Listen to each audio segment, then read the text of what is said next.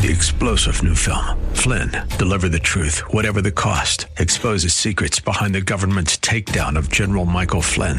Flynn knew what the intel world had been up to. He ordered the first audit of the use of contractors. This set off alarm bells. He told the truth. He was the most dangerous person for Donald Trump to hire. They had to get rid of Flynn. Flynn, deliver the truth, whatever the cost. Available now. Watch it today. Go to salemnow.com. salemnow.com. Tired of the negative news and flash over substance? It's time for Live with Dr. Wendy.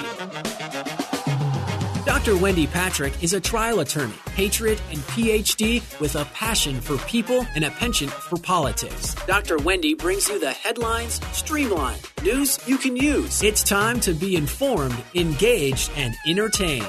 Now, here's your host, Dr. Wendy Patrick. Good evening and welcome to another edition of Today with Dr. Wendy. I'm Wendy Patrick and my co-host Larry Dersham and I have a great show for you as always. We obviously have been doing a lot of talking this week, at least I have, so why don't I turn it over to my co-host to do some talking with our first guest. Larry, who do we have on the line? Well, today, Wendy, we have with us Sheriff Retired Curry Myers. He has a PhD and an MBA and a combined 35 years of professional experience as a law enforcement officer at the local, state, and federal level. And as a criminologist, professor, and university executive, he's a nationally recognized expert in criminal justice public policy. Welcome to the show, Sheriff Myers. It's so good to have you here. Thanks so much for having me on. Appreciate it. Sheriff Myers, I noted in your bio, among your many, many other accomplishments, you developed crime prevention through environmental design applications. Could you tell us a little bit about what that is and how it helps prevent crime? Crime prevention through environmental design is, or sometimes referred to as CPTED, is a broken window theory of crime model that was developed. And basically it talks about territorial reinforcements and access control into facilities, beginning from as far out as you can, not necessarily at the doorstep of your facility, but many places, many hundreds of feet out of where your facility is at. So it includes technology, it includes territorial reinforcements. Territorial reinforcement could be things like water, berms, those kinds of things, lighting.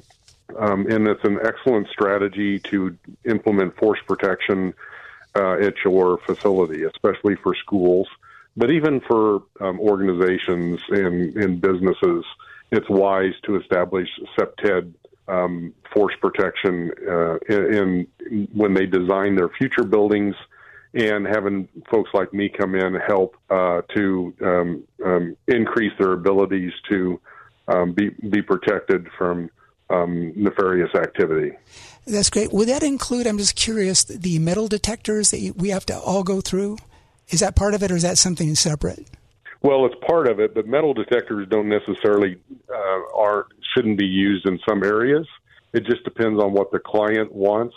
Metal detectors don't always work. I would rather see where we have force protection on access control, where there's numerous obstacles for people to come in, such as man traps, and a man trap would be a dead area. If you walk into a facility, you just don't walk automatically into the facility. You have to kind of walk into a gateway, if that makes sense.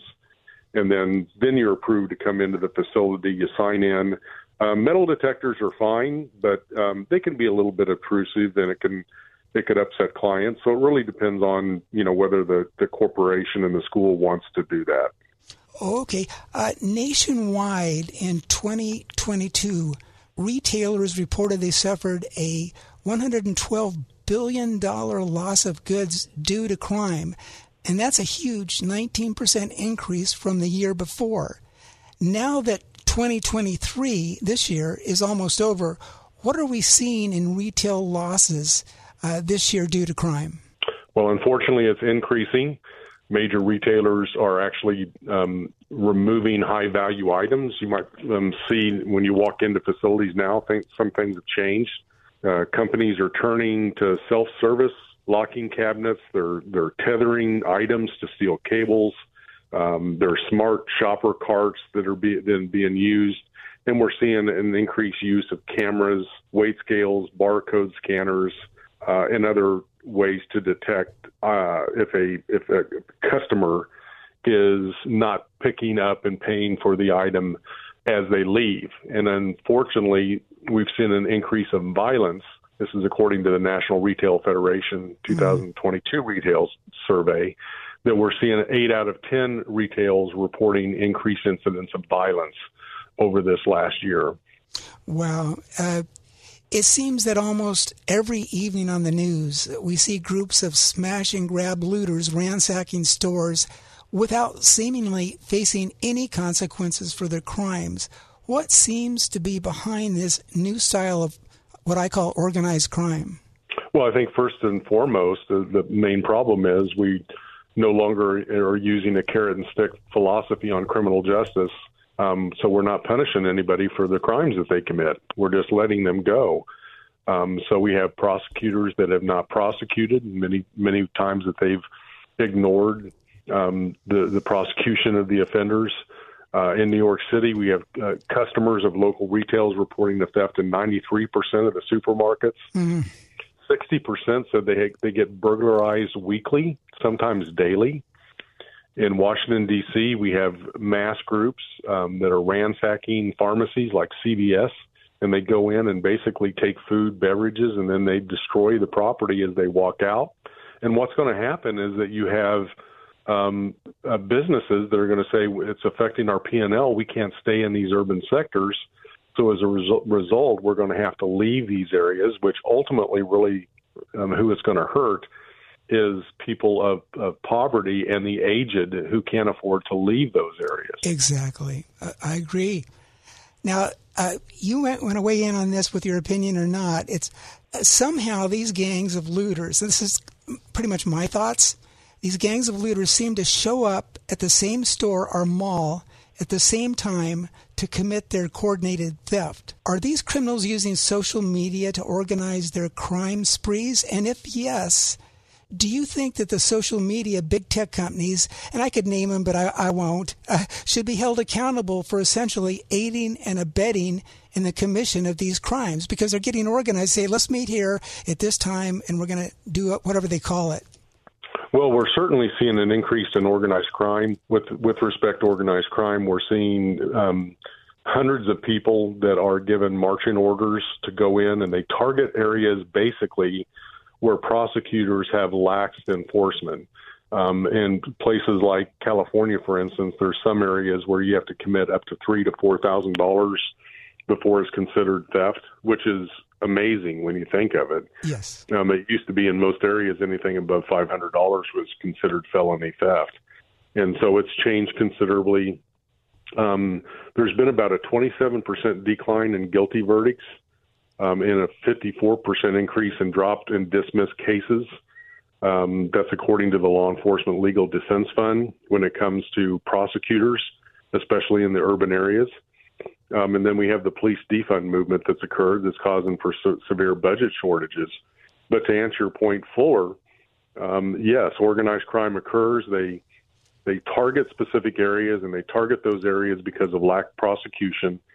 And then they go back and sell those on Facebook, eBay, other places that you can do social media shopping.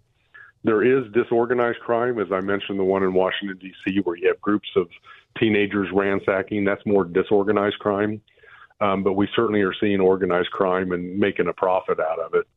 There's no question about that. Whether or not we need to curtail, I'm a big believer in freedom. Yes. We have to be very careful on whether or not we're going to allow freedom of speech on social media, but I think it certainly should be investigated and let law enforcement investigate whether or not specific sites have aided and abetted. And if it proves that they have, then charges should be filed. But I think it has to be on an individual case. Now, that's so interesting. So you mentioned this, you touched on this earlier. Whatever happened or what happened to this defund the police movement. Where did it go? It was so big after the George Floyd incident, and now all of a sudden, some of these progressive states and progressive cities, the officials are getting, they're getting burglarized and carjacked themselves. So I think maybe they're having second thoughts. So what has happened, or what's the status of the defund the police movement?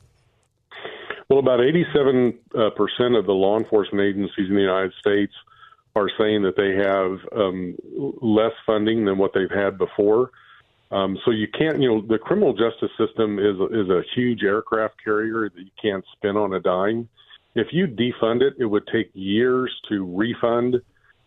We have senior law enforcement officers that are retiring early. We have some that are leaving the job with 10 or 15 years on the job. It's affected new hires. A lot of them don't want to be police officers when they come in.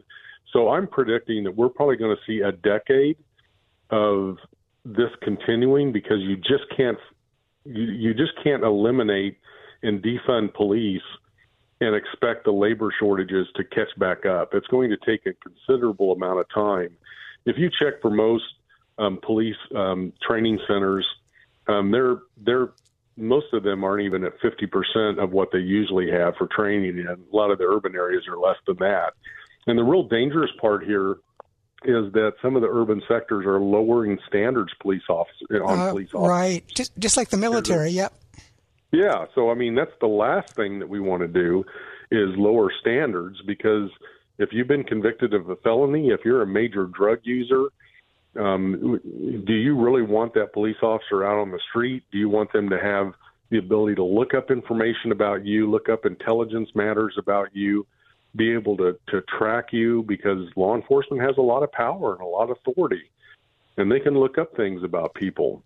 I think it's dangerous, and places like Memphis and Atlanta and other places are actually lowering standards, lowering education. And I think it's going to be dangerous. Now we're getting short on time here. Before we go, how do people get a hold of you or follow you? Because this is so interesting. You're so knowledgeable. What's the best way to do that? Well, I write on Substack. I write often, everything from perspectives to op-eds. My Substack site is drcurrymyers.substack.com. Curry is Currie. Myers is Myers. drcurrymyers.substack.com. Or you can Google Dr. Currie Myers, and there's a plethora of interviews and information about me. I also do a weekly podcast on Substack as well. So, and it's free. All you need to do is sign up and put your email in. But I don't charge anything, because I want people to see what's going on in America's crime problem. Perfect. Okay. Thank you so much for being with us, Dr. Currie Myers. It was a pleasure, and hopefully we can have you back on soon. So thank you again for being here. Very good. I appreciate it. Stay safe. And thank you very much. Again, you're listening to Today with Dr. Wendy. Don't touch that dial. We have a great second half coming up in just a minute. News cycle lowlights have no place here. You're listening to Headline Highlights live with Dr. Wendy on The Answer San Diego. Since 1991, the nonprofit National Law Center for Children and Families has been fighting to protect children from sexual exploitation. The National Law Center offers the latest investigative training techniques to police, probation officers, and prosecutors on fighting sexual predators and human traffickers. The NLC also offers human trafficking awareness training to members of the public. Schedule a training for your church or organization today by visiting nationallawcenter.org. That's nationallawcenter.org. It's time for more news you can use. The headlines streamlined. It's time for more Today with Dr. Wendy. Now here's your host, Dr. Wendy Patrick. Welcome back to Today with Dr. Wendy. I'm Wendy Patrick, and we are going to talk about one of the highlights of the week during the second half. Now, many of you, whether you are Republican, Democrat, undecided, whatever your predilection, you probably watched the debates. Either you did or somebody you know watched. I always say there is a little something for everyone when we debate in politics, because inevitably all of the candidates are talking about things that matter to you, whether it's education, national security, health care, community safety. I mean, think about it. all of those issues, we may come down in different places on them, but the issues themselves are vital to our lives. And the debate that we had this week, it was the fourth and final GOP Republican debate, and the sparks just flew. Larry, we can both talk about our favorite moments, and we'll probably clean it up a little bit for the show. Obviously, the whole thing's available online. But did any of those four candidates come across as the clear winner to you? Yeah, I think that as Larry Elder, he's a famous talk show host and a well-known figure, said that the only one that really won that debate was Donald Trump by not attending. His numbers are still going up, and this was kind of a slugfest between these candidates. And it just makes you wonder, Wendy, is that the best way to determine who is going to be the best president? In other words, who debates the best, or who can talk the loudest or talk over other people? Is that a criteria for becoming a great president? I don't know, but the sparks were flying. Were there some moments that stood out for you? Oh, yes. I could take the entire rest of the show on this. Let me give you some examples. So we're talking about Vivek Ramaswamy, the flame-throwing entrepreneur, Nikki Haley, Chris Christie, and then, of course, Ron DeSantis. So you've got three governors and an entrepreneur. What I found significant is whether the grace under pressure aspect of it is going to really win, because that would be Nikki Haley. She was double-teamed almost from the beginning by Ron and Vivek. At one point, she made the statement, she says, "I really am loving the attention, fellas."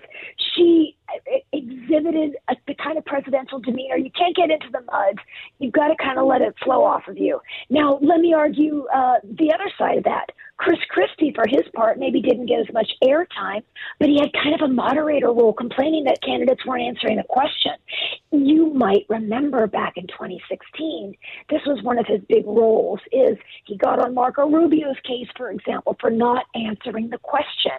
So to just bring pre-planned sound bites to a debate that's designed to educate the voters as to what different candidates stand for, that ends up being significant. So were that going to be the test of who stood out? I would say Nikki Haley. I would say then Chris Christie. I would say Ron DeSantis. He has a lot of good points, but I don't know about you. He seemed angry.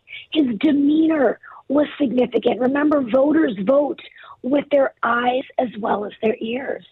That's true. And that pivotal moment, some might say, is when Vivek held up that sign. It said Nikki equals corrupt, and he held it up just for a moment. But it is interesting to me, Wendy, that apparently Nikki Haley did meet with the head of BlackRock, which is, my understanding, the largest investment firm in the entire world, headed by a gentleman by the name of Larry Fink. And so she met with him, and perhaps people are concerned that there's big money behind some of these candidates, and that if elected, these candidates, or whoever ends up being president, will be beholden to the donor class people. And so that is a concern. But it is really interesting. Nikki did play it pretty cool, and I thought that could get her some points. And I think the audience kind of sided with her because of that, at least the studio audience. You know what's interesting about that point, Larry, is you remember the comment she made when she was called out on accepting the money from BlackRock? She said, "You guys are just jealous that you didn't get those kinds of checks." I'm paraphrasing. So here's the question. Had Ron DeSantis, Vivek, or Chris Christie been offered money from BlackRock for their campaigns, would they have taken it?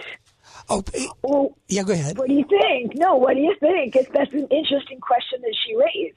Well, it's really tricky, too, because I don't think all the time they know where the money's coming from. They're not possibly in the day-to-day collection of the money, so it comes in from some sort of a LLC that's been set up, and you don't know it's coming from perhaps a donor that you wouldn't agree with politically.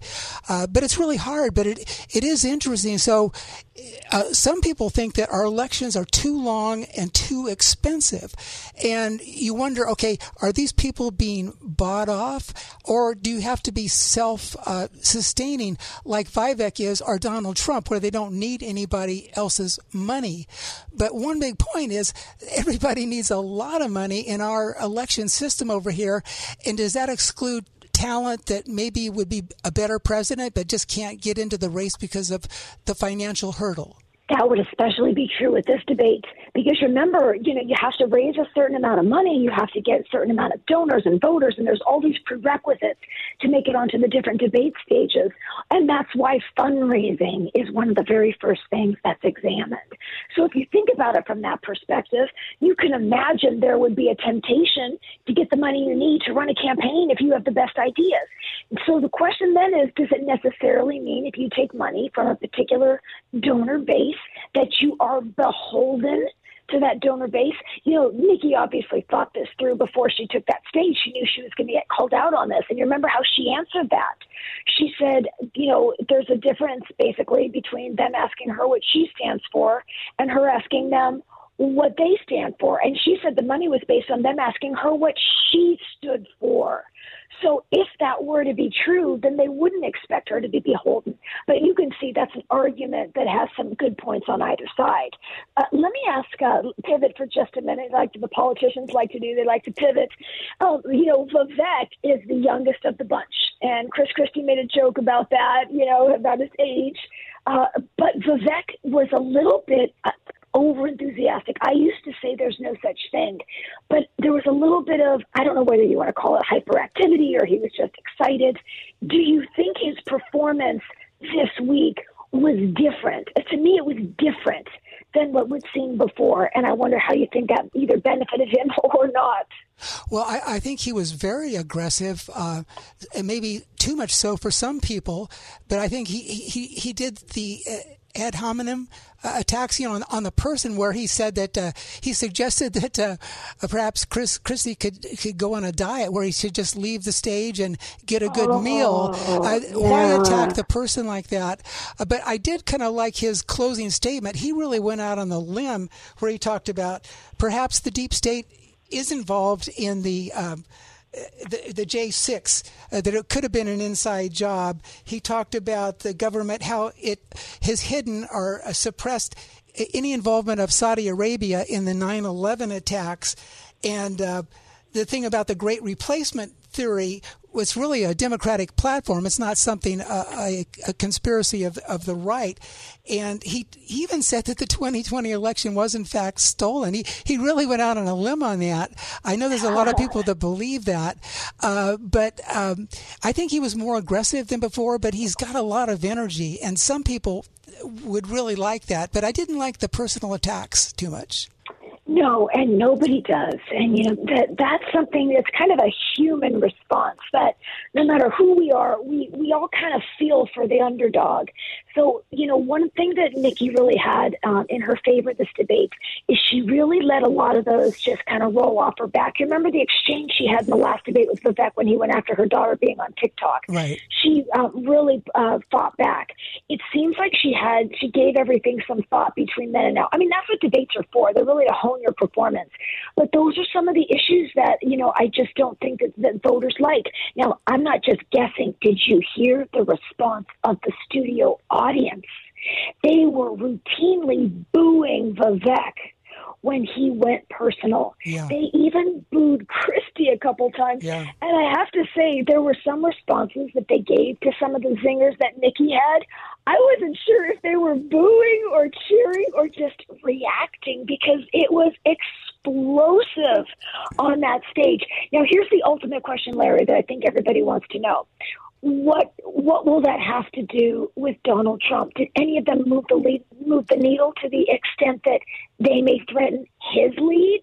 No, I don't think so. But I suggest the debates are good and they're necessary. They even had them back in the Lincoln Douglas days, presidential debates. But I would suggest perhaps better to determine the character and talent of the next president would be one-on-one interviews. speeches, listening to the speeches of these people, even reading their position papers. I want to know, are you going to fix our bridges, our airports, our crumbling infrastructure as compared to Dubai or Singapore? I mean, we look like a poor country now. I want to hear, what are you going to do to help the American people with inflation? And even in examining their records, I mean, debates are good. They're important. But I would like to look at those items as well to determine who's going to be the next and best president. Yeah, Larry, I think that's all really wise, and I agree with you on all those points. And, you know, one of the things that we'll be watching very closely between now and the election is we're going to have to really sort of hone our skills and listen to these candidates. And if there's anything that disqualifies Donald Trump, you can imagine these four are going to be in line. If not, I mean, these are four leaders to keep our eye on for the future. So there is never time lost on these debate stages for that reason. So I hope that, go ahead, Larry. No, exactly. Go ahead, Wendy. So let's just close it out by saying, you know, wherever you stand, there is a little something for everyone, and we are just warming up as we go into the 2024 election season. So thank you for listening to Today with Dr. Wendy. Have a great week. We will see you right back here next Saturday night. Between now and then, God bless you. Thank you for joining us for Today with Dr. Wendy. You can learn more about Dr. Wendy and how to become a guest or sponsor of the show by visiting wendypatrickphd.com. That's wendypatrickphd.com. Tune in every week at this same time as Dr. Wendy will engage and inspire you with an upbeat viewpoint on the highlights of the day.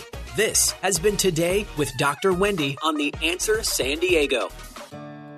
Since 1991, the nonprofit National Law Center for Children and Families has been fighting to protect children from sexual exploitation. The National Law Center offers the latest investigative training techniques to police, probation officers, and prosecutors on fighting sexual predators and human traffickers. The NLC also offers human trafficking awareness training to members of the public. Schedule a training for your church or organization today by visiting nationallawcenter.org. That's nationallawcenter.org. 3-star General Michael J. Flynn, head of the Pentagon Intelligence Agency, knew all the government's dirty secrets. He was one of the most respected generals in the military. Flynn knew what the intel world had been up to. He understood its funding. He ordered the first audit of the use of contractors. This set off alarm bells. The explosive new documentary, Flynn, Deliver the Truth, Whatever the Cost, uncovers the facts behind this scandal. Flynn told the truth. He was the most dangerous person for Donald Trump to hire. I find out the worst enemy that I'm going to face in my life is right here in America. They took my assessment and they wanted me to change it. And I was like, I'm not changing it. They had to get rid of Flynn. With in-depth interviews, archival footage, and never-before-seen personal records of the man behind the headlines. I just felt like I was drowning. Flynn, Deliver the Truth, Whatever the Cost. Available now. Watch it today. Go to salemnow.com. salemnow.com.